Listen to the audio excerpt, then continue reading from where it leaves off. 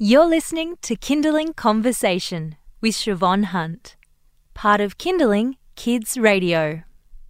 These days, kids are doing more extracurricular activities than ever before. And when it comes to dance classes, they're often doing more hours as well.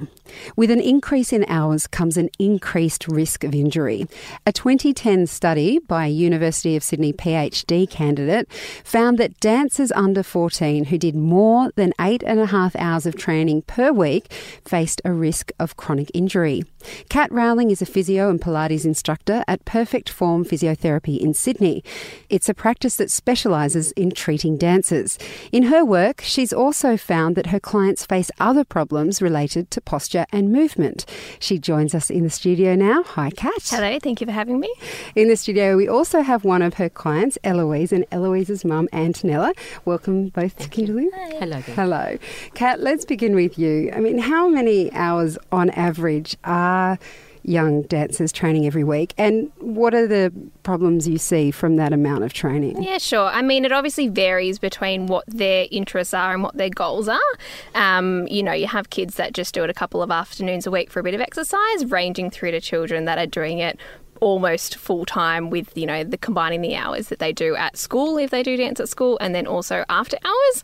So I'll see kids that are, only year 7 and 8 doing upwards of 12 to 15 hours a week in the studio dancing. Wow, that's intense. Yeah. Were you a dancer growing up? I was, yes. And what are those hours compared to what you did? Look, I was quite keen, I was quite serious, and I did do a lot of hours, but I find that these days it's a lot more competitive. And kids are just doing more and more and more and more structured hours, which is then spread across a lot of different styles as well. The risk with that, I suppose, is how well they're actually being taught what they're doing. So they're not just adding in class after class after class, but they're training in that particular style. So, a lot of the time people would choose, say, a style. So they might do ballet or they might do jazz, but these days they do jazz, tap, acrobatics, ballet, a lot of different styles across the board, which all have different requirements as well. So we're doing lots of hours and really focusing on performance and competitions, and there's sometimes not as much on the actual training behind what they're doing. So you've got obviously the increase in hours and time that they're spending doing things, but also a little bit of lacking in like the strength and the technique and the conditioning behind that as well. Okay, we're going to get to how you guys met eventually, but Eloise, if I could ask you, when you first came to see Kat, how many hours dancing were you doing a week? When I first came to see Catherine, I probably did around 12 hours to 13 hours of dance, and I had an injury with my foot. That's why I went to Catherine, and she fixed it, and it allowed me to dance still. So I've got to stop you there for a moment. So what does that look like for you? You're 13, right? Yes. So was this your first year of school this year? High school? Not. Last year was my first year of school. First year. So you're you're 7. Second year, you're in year 8 now. Yes. And you're dancing 12 hours a week. Yes. When do you do your homework? I have every second day off. So let's say I do Monday, Wednesday and Friday and Saturday of dance, with breaks in between, and on Tuesday and Thursday and Sunday I do all my homework. Oh my God. And when do you play? Do you play? I hang out with friends like on Saturday afternoons, Sundays, but mainly it's a lot of scheduled homework times, and when, let's say, everyone goes out, I have to do my homework quickly, then I'll come to stay on top of all the assignments. Okay. So you must love dancing. Yes. And what kinds of dancing do you do? I do ballet, tap, jazz, lyrical and hip-hop. Wow. Okay, now I loved dancing when I was a kid, but there was no way I was that committed.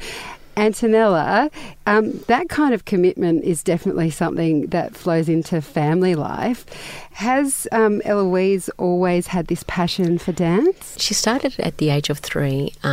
She was at home and she would always be on tippy toes, and we think that's really cute, whatever. And so we thought we'll try dancing, because she always liked to dance, and she only did like a 45-minute class, I think it was, or a half an hour, and was only on a Tuesday. And then when she started kindergarten, they asked if she'd like to do ballet. And then in year 1 or 2, I think she started tap. But so it was all very small increments. And then when she was a little bit older, she got into the performance group.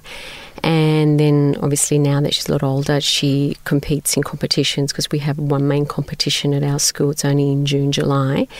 But our school doesn't do a lot of aesthetics.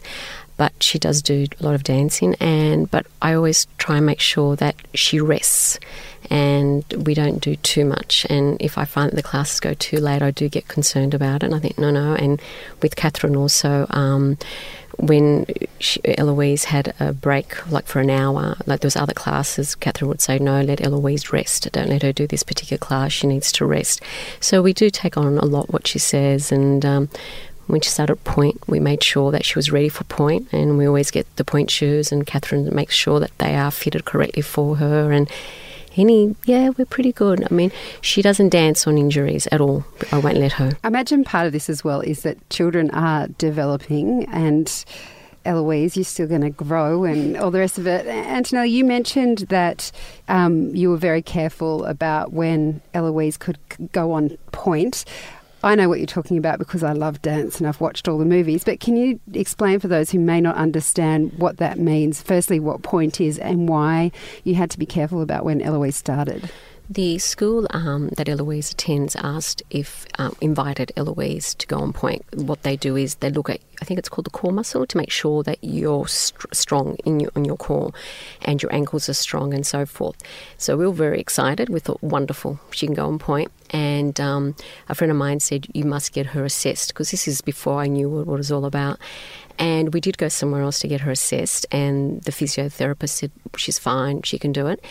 And she went on for 6 months, and then she had that injury, and I wasn't quite sure where to take Eloise, and I came across Perfect Form Physiotherapy and went there, and they said Eloise has to come off for 6 months, and I took her off for 6 months, and she learnt to do certain exercises, because even though once your foot is in the point shoe, which is like you've got the block, the toe, on the block, it isn't so much. You have to make sure your core is strong, which is the middle bit, but your foot also has to be strong. And Catherine made sure that Eloise did certain exercises for her toes so she doesn't get bunions, I think you call all those things. So it's a whole thing which I really wouldn't know, but I went to. But now our school, where Eloise goes, as soon as they invite you for that you're ready to go on point, they want you to have a point assessment. So you have to go to a physiotherapist to make sure you are ready to go on. So we don't know who this other physiotherapist was. Sorry. They shall remain unnamed. No, that's right. No, I didn't know Catherine at the time. But Kat, what did they miss when they assessed Eloise? What did they... Look, it's hard to say, because obviously by the time I saw Eloise, she was injured and already sore and in pain. So it's hard to say definitively what happened there. And look, it's not a fail-safe thing. So I'm sure that I've assessed people in the past and said, yes, you're ready to go, and they are still going to get injured. But is that what Antonella was saying? You look at the core strength? Yeah, so there's a lot of other things to look at, not just their feet. So we obviously look at different domains. How do you tell if their feet are ready? They're going to be standing on their freaking toes. That sounds so there's, general musculoskeletal things like, do they have enough range in their feet? So if you physically can't get yourself into a position, it's going to be very hard to stand on your toes. Strength of lots of different little muscles around their foot, around their ankle, their calf strength. Extrapolating all the way up to how well can they control, say, their turnout on one leg, on both legs, what their balance is like, what their pelvic stability and core stability is like. So there's lots of different things that, all come together. It is, it's us assessing that basically that you've got the minimum kind of requirement to start doing some point work. So it is a challenging thing, I suppose, for physios that aren't experienced in dance. What you actually are looking for is really different, and point work is very unnatural. It's not something that comes naturally to us. So we do have to look at things what is the best way that we can do this task, because your body doesn't know how to do that naturally, because it isn't something that... No, I can't imagine it does. But in terms of the other injuries you see, Kat, so it sounds like Eloise and Antonella have a really great school. They've got great duty of care. They understand and respect the parents' wishes. I'm assuming that this doesn't happen everywhere. You talked before about how structured these children's lives are that you're seeing. Yep. In terms of what you do in physiotherapy, how important is unstructured time? How important is it not to be told how to move and just to move like a lunatic? Yeah. I would say very important. And these days too, it's starting much younger. So like Antonella said, when Eloise started, she did a half-hour, 45-minute class once a week. Great, fantastic. Gets the kids off the iPhone, the iPad, getting them out doing things. It's when they've got classes like that every single day from the age of 5. You know, they start school and they're suddenly doing 3 different dance classes. They're doing piano, violin, and they're learning a language. They're not sitting behind a computer screen or whatever, which I think a lot of parents are really conscious of now and trying to avoid. So they want their children to be enrolled in stuff everywhere, which, is obviously better than them sitting still constantly during the week. But it affects their ability to develop naturally a lot of the time. So children need to be learning how to control their bodies. So when they're very, very young, they don't actually have all of their motor control and all of the slings developed in their body, which is going to really impact them down the track. So we'll often see kids that, haven't been crawling around on the floor, haven't been climbing trees or playing on monkey bars, haven't figured things out for themselves yet because they're always told how to move, how to stand and what to do. So if that happens for 5 years or so, and then they suddenly come in when they're 12 and they're lacking that stability, they're lacking that coordination, and it's just a natural progression that they've sort of halted by being too regimented in what activities they've been doing. What does that look like when someone comes to see you? I can't quite picture it. Yeah. What does that look like? So often you'll find, say for an example, if children don't crawl, they often don't develop what we call the anterior oblique sling. So it's basically what slings us together through the fascial lines of our body. Through the front of our body. She's putting her hands up and down. So without getting too technical, I suppose, that's just our normal stabilising mechanism. So without doing any, formal core training or any exercise, we should develop those sorts of slings naturally, and that's what kind of holds us together and holds us upright. Often you'll see children that haven't crawled, so that's a thing that babies don't do sometimes, but we'll always ask the parents if we're seeing a young child or a teenager, did this child crawl? Because when we assess them and we look at them moving, they do look like they're lacking a little bit of that stability. So they might kind of stand on one leg and their whole upper back falls backwards, or they're just really wobbly and a little bit unstable, which obviously if you've not got that inherent stability, it can lead to injuries down the track. And what if someone has done a lot of dance, but in an environment very different to what Eloise and Antonella were talking about? What if they've done dance in a space where they've done a different dance every day, they haven't had a day off, and then they've trained on the weekends? It sounds like dance for children when they are in competitions and Eisteddfods can be really competitive. Yes. So what does that look like when they come to see you with injuries then?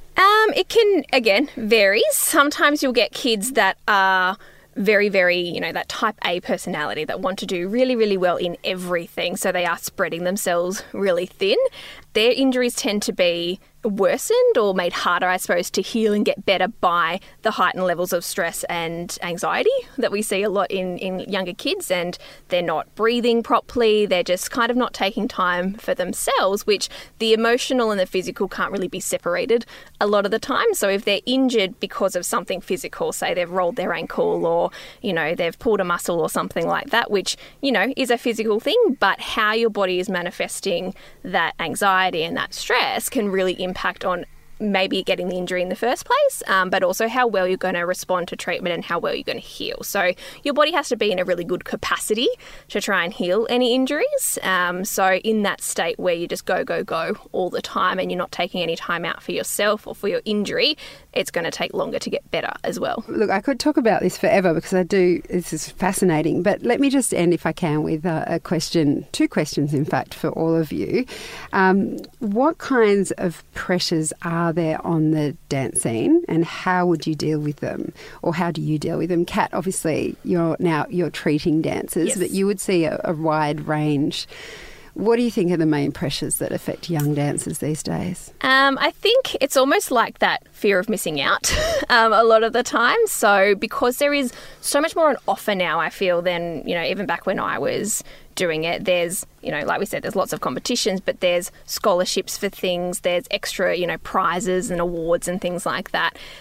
So I feel like there's just more that's happening, and it's really popular and it's really common, and there's lots of, different schools that offer all of these things as well. And it's hard to sort of see the next person doing something that you're not involved in, so then you want to be involved in that and you want to be really good at that.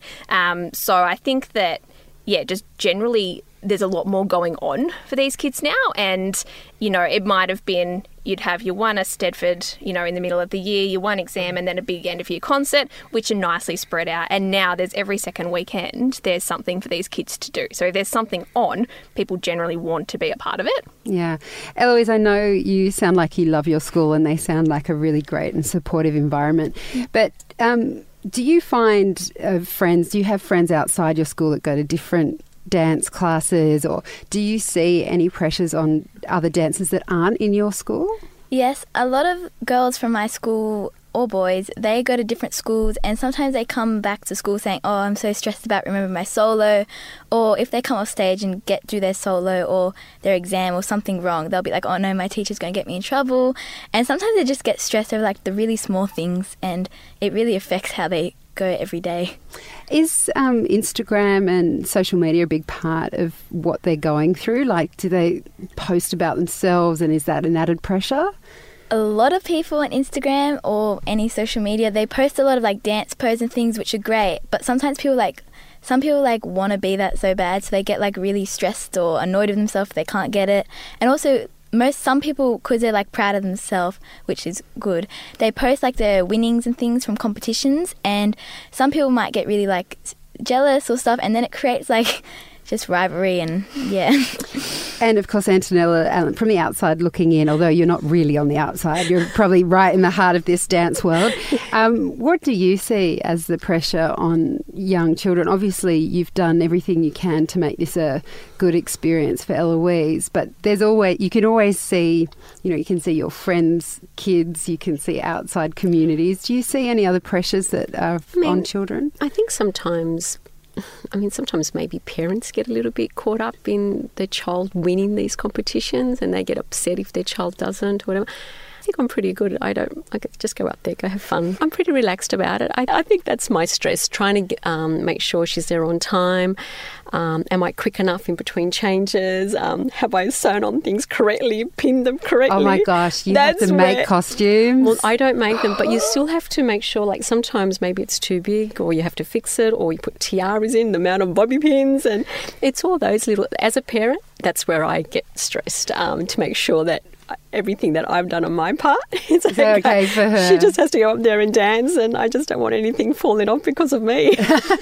Well, Eloise, do you think that makes a difference, knowing that your mum is supportive but doesn't put that pressure on you to win, or do you think that helps? Yes, I think it does help, because they help you get ready and be there on time, but they're not like pressuring you to do well. They're just like, go out there. I've given you all the headpiece and things. Your teacher's told you what to do. Have fun. Oh, I love it. See what happens. I love it. Okay, final question. If you had any advice to give young dancers, Kat, and their parents about achieving a balance between doing what they love and avoiding injury, what would it be?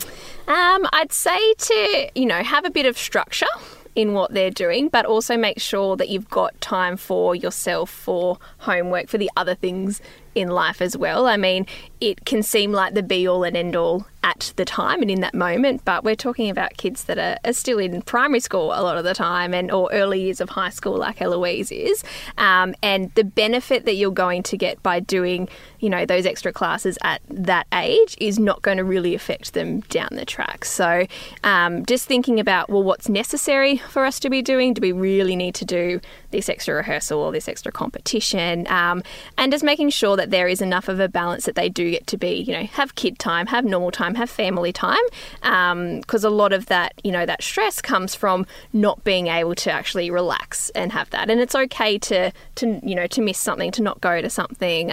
It's okay to not want to do something as well. So making sure that you can, feel like you can pick and choose what you do and don't do.